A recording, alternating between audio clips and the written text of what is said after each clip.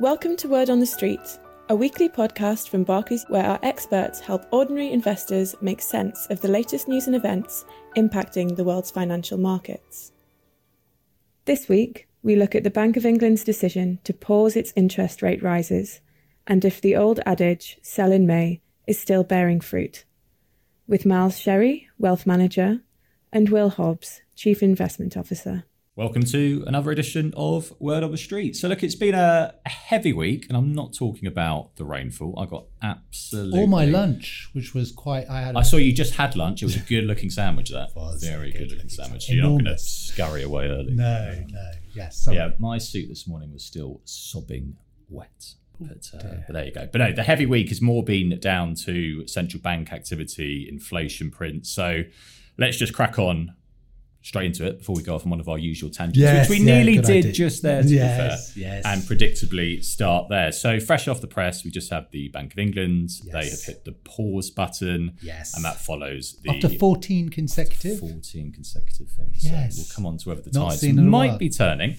Yes. And then we had the Federal Reserve, didn't we, last night in the US, and that comes with the usual jibber-jabber around commentary in the accompanying statements, which the market goes through with a fine-tooth comb. Yes. So what's your read on everything? You've had a bit of time to digest it, maybe 20 minutes or so. Yeah, not enough. Is it a further sign we're at the peak? Or I ate my lunch a bit more quickly, time to say we're out of the woods? Good question, Miles. And I think it's a little bit... You know, this last few sort of months, quarters and so on has been a little bit like one of those walks up a mountain, a hillside like Snowdon, with the kids in tow, and you're in the fog and you're cold, you're hungry, and the kids need the loo. Are we nearly there? We're nearly there yet? And every time you think you spy the peak, it's an illusion, and there's another one ahead, and you get up there and it's smothered in smug, well-equipped hikers who enjoyed the process and are rubbing it in your face. So... The short answer to your question is it's starting to look a little bit more like this is the peak. The central bankers are asking us not to rule it out, that there may be more. And the US in particular, US central bankers last night really surprised markets a little bit by really trying to show by something called the dot plot, which is kind of their predictions for looking ahead, and they do change, right? They do. They change it. They change a bit, but they're trying to persuade markets that interest rates are going to be at this level for really some time. So kind of Table Mountain rather than Snowdonia. Say, let's stretch this analogy further. Yeah. So it's to a certain extent. I'm never quite sure about how much time we want. Dear listeners, paying attention to all of the kind of the dot plots, the forward guidance, all this kind of stuff, because it changes, like you say, and so much is unknown about the inflation outlook that we want to be a little bit cautious there. But it does feel like inflation has peaked and is moving in the right direction on a number of indicators.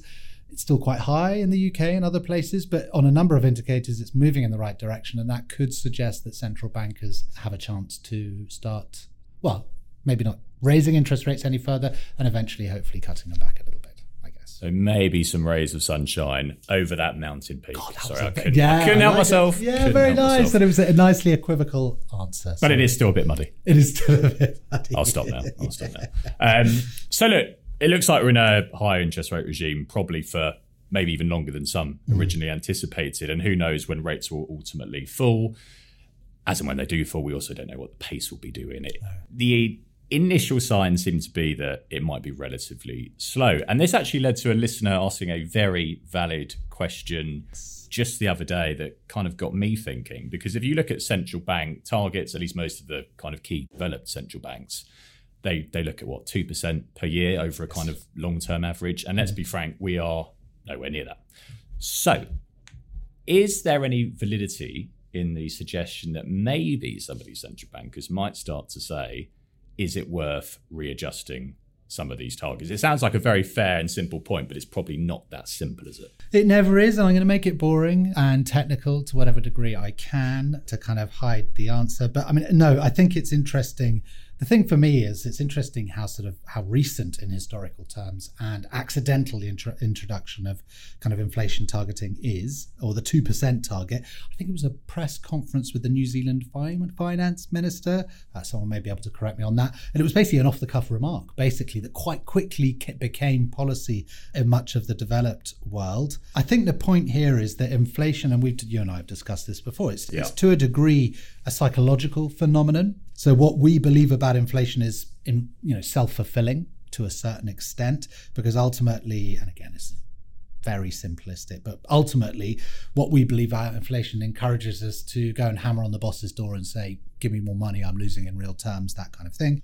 And the effect, more broadly and less simply than that, the effects on our behavior, our various interactions with the economy are subtle but pervasive, and that can, so it's important to keep that in mind.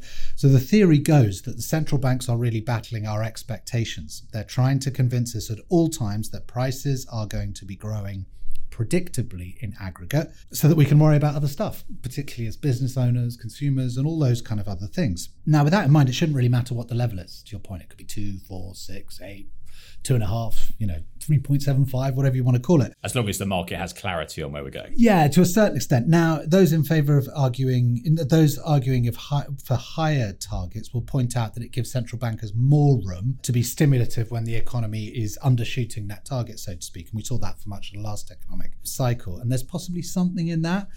But I think the problem is best described as one of transition. Like, how do you get there and retain credibility? Because if you assume this is all about the credibility of central banks as the keepers of stable inflation, and that credibility has been so hard won over the decades, then you would worry that moving the target around comes with significant risks of kind of what's called de-anchoring. This is all theory. It could all be You could debate it for hours. You could debate it for hours and it could all be rubbish, but this is the kind of, that's the kind of idea. So I personally don't think inflation target's going to move anytime soon. But there is a plausible, as the listener pointed out, actually, on LinkedIn, there's a plausible case to say that, sometime in the future. But my hunch, and it can be no more than that, is that, and a lot of people are saying this, that in the context of where we are right now, relative to the last economic cycle, it feels like inflation is going to be a bit more of a sort of clear and present danger in this cycle. Maybe that's just extrapolating from the current moment, but fiscal deficits, all sorts of other factors would point maybe in that direction.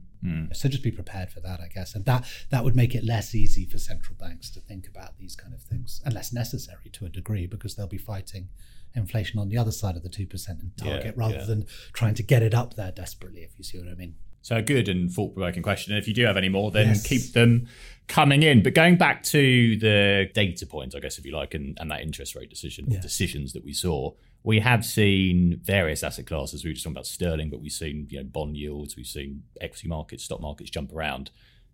What's your take on it? Should we pay any attention to it? I know it's very short term. No, it's messy. It's a messy week so far, and I think today's another messy day. You're seeing sterling puke a bit on that news as people are now changing within the price, they're changing their expectation of what interest rates are to come or not come.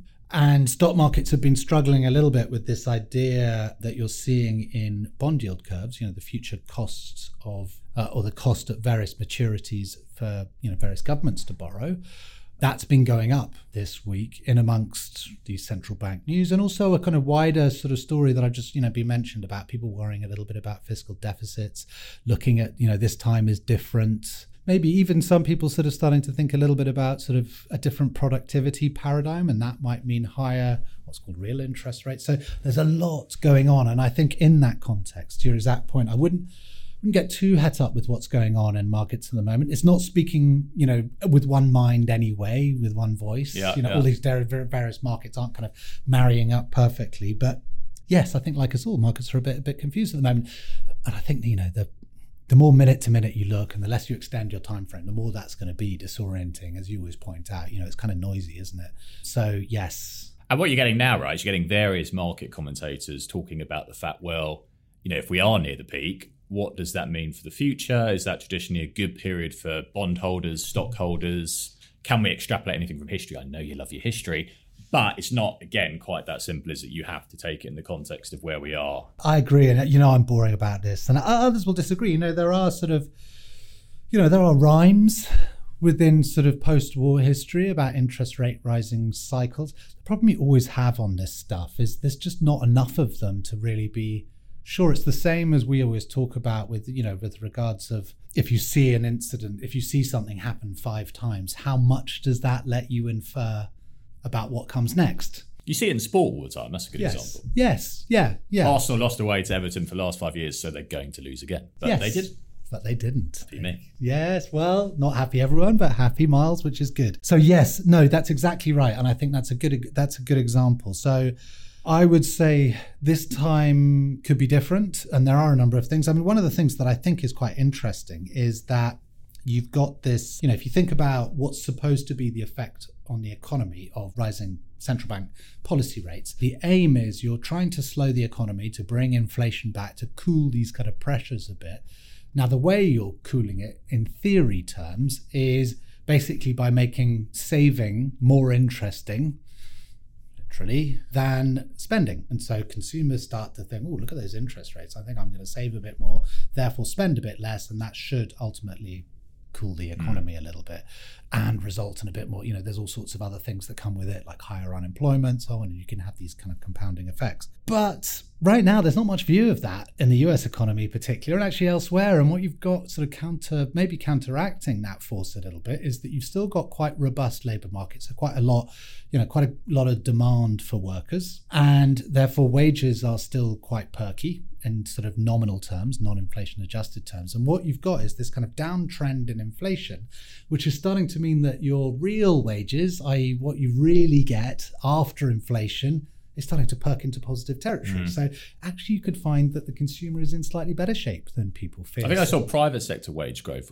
That's still around 8%. Yeah, it's heading along at some rate. Now the central bank is trying to cool that, but they're not managing it to materially so far. I mean, there are some signs that it's softening in some areas, but still you're going to find real wages across UK, Europe and the US are going to be heading into positive territory at the moment. Now, that might just be quite a good handoff from that, the big arsenal of excess savings we always talk about that was left over from the pandemic. Yeah. You could have a handoff.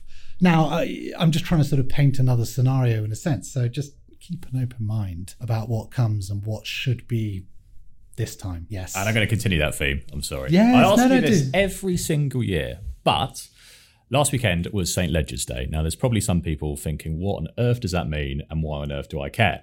So St. Leger's Day is traditionally, in the horse racing calendar at least, deemed to be effectively the end of the summer. It's the last kind of main event of the flat racing season. And there's the old adage that, as I said, I race every year, sell in May, go away, and don't come back until St. Leger's Day. So the idea here, right, is that stock market returns, on average, not always, tend to be better outside of the summer period. So you get this summer lull, people come back, and it's a great time, hypothetically, to buy back into the market. Now, if you look at most equity indices, stock market indices, I should say, it's generally been fairly positive, actually, over the summer. So you know where I'm going with this. The next question is, can that be sustained? And I can't believe I'm saying this in September. Christmas is drawing near. My daughter tells it it's under 100 days. She's got a little thing the list is coming on out. her phone that does a countdown to Christmas. I was like, God, honestly. I still get as excited about yes, it. Yes, I love it. I love it. I love it. Yeah, no, me too. Me too. I'm all over it. But that brings the next question is, if markets can sustain that gradual upward trend, is the Santa rally going to come to town? All the seasonal treats. Good luck answering that one. Treats. Well, the first thing is on the sell in May, on all of this kind of these seasonal patterns, the concern you always have with this stuff is like... Because there is statistical significance over a very long term, but it obviously varies each year, right? Yes.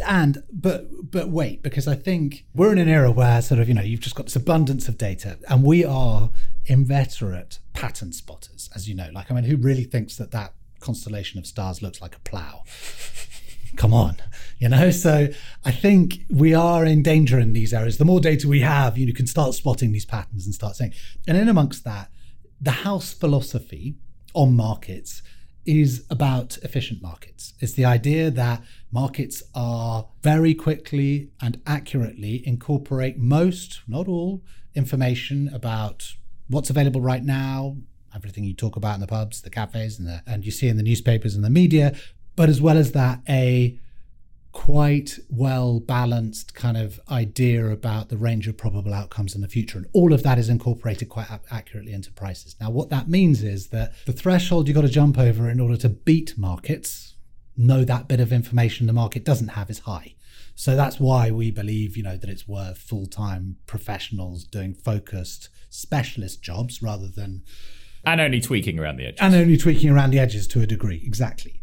Now, the weird thing is that this sell in May effect is real to a certain extent. I mean, you can see it in the numbers. I mean, it happens. It's kind of an anomaly. It sort of butts against that efficient markets idea, because how can markets be efficient if you've got this kind of idea, well, I'll just go away in the summer and I'll get... Now, the counterpoint I would make is that the returns are still positive, summer and winter. Do you know what I mean? Or summer versus the rest of the year. So actually trading in and trading out has not been a successful strategy overall. It's something that we're sort of kind of looking to explain. Now, if you think about this year, the setup into this year was probably quite attractive for certain areas of the stock market, given what happened last year and some of the kind of worries about a recession that so far haven't materialized for a range of reasons. As we look into the end of the year, I think most people, and maybe this is just muscle memory, are sort of worrying a little bit about how stocks look. There's some parts that look a little bit expensive relative to plausible underlying reality. And if you look at the economy, and we mentioned this the other day, although those real wages are perking up and positive, and that is incredibly important because the consumers in all of these economies are really dominant forces. One thing that's quite interesting in the US, for instance, is you've got the restart just coming up in October of the student loan repayments, which will act as a speed bump a bit, and you'll see some of that data reflect that, and maybe people will start to think it's here, you know, the effect from interest rates, and that might knock on into stock markets and so on. So yeah, I mean, I wouldn't rule it out, never rule it out, but I don't, the setup for stocks into the end of the year is probably less attractive than it was at the beginning of the year, where people were really worried about recession. And that's now more or less kind of priced out. You know, that's, people are now no longer maybe worried enough about a recession, to be honest. So you've sort of gone a little bit the other way. But again, the point here, as always, which I'm sure you would have made if I didn't make it. No surprises there. No, there's never any surprises between you and me. But no, it's about focus on that longer term, because actually what you shouldn't be worrying about is the world as it stands right now. All of that is roughly incorporated into prices. What you need to be worried about is what's the world going to look like in 10, 20, 30 years when you get around to selling, hopefully, this batch of multi-asset class global investments. Now, the point that we're constantly making here is that over periods of 1 to 2 years, that's pretty unpredictable. But actually, over long periods of time, the kind of progress of humankind, our incredible kind of resourcefulness and problem-solving capacity, that's worth betting on a longer time frame. Technology is part of it, and that shows up in your exit price for your diversified portfolio. So just stick in there, ignore all these kind of various statistical effects. Keep your head down. Keep your head down and focus on the TV, the World Cup, if you like rugby. I'm sure many do. Got it. Okay, that all makes a lot of sense. And then before I let you go, I know we touched on emerging markets the past few weeks, and you know, Rob, Sean have said their piece on it very well too. But it is continuing to come up in client conversations, given the market chatter. Mm-hmm. And again, it's an interesting one where across the street, you look at different market commentators, it shows the divergence. Some are saying, rightly or wrongly, it's a buying opportunity, particularly areas like China. Others are saying the complete flip opposite. Yes. Diversification is key, of course, but what are the thoughts? No, this is so important, Miles, because I think it is it's absolutely kind of core to our house philosophy, which is that humility about what comes and not allowing the news flow of the moment to have too large a role in how you allocate your long-term assets and exposures. And just remember, yes, right now people are very down on China, for instance. And part of that is real, I think. There are real genuine problems within China in terms of the property market and its kind of slow motion implosion. Yeah. And policymakers there have got some real difficulties. But remember, don't underestimate that.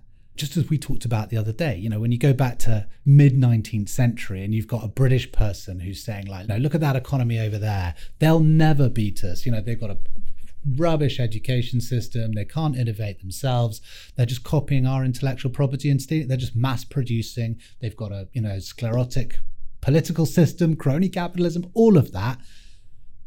50 years on, the US economy that they're talking about has left the UK for dust. So it just didn't look likely until it did. So just remember not to get too carried away with the current batch of thinking. It's a never-changing world. Yeah, it's a never-changing world. And remember also, I too am sort of, a bit worried about China's ability to kind of innovate into the next paradigm. But this system of a kind of capitalist economy with the Communist Party sitting on top of it, sort of omnipresent, it's never been really tried before. So a lot of the rules they're there to be broken to a degree. So, and remember, you want that reflected in your assets. You need to access the world's population, not just some recently successful part of it, because that is what, that's what you're trying to tether your long-term savings to. All of however many billions we are now. And that whole idea, that great Steven Pinker idea, that if genius is evenly distributed, then there's 1 million people in the bottom billion of genius level IQ. You want those, as well as everyone else in the developed world, to be accessing, helping drag your savings higher and beating inflation. Singing off that same hymn sheet. Yes, exactly. So yes, that's part of the emerging market. Quite a weird and long-winded way of saying emerging markets are a good idea, but I don't, I think they add diversification and return appeal. So do the team. So we think you want skin in the game. Yes, exactly. Simple. Yes, you could have said it just straight away. Yeah, I'm going to answer this question. That's a good closing line. Yeah, it's a good closing exactly. line. But as ever, you batted away my questions very nicely. So thank you very much. I think by our standards, we've managed to keep it relatively concise. So we'll wrap it up there. As we all said, enjoy the weekends, enjoy the rugby if that's your gig. Have a great weekend, and we'll speak next week. All investments can fall as well as rise in value, and their past performance is not a reliable indicator of future performance. This podcast is not a personal investment recommendation.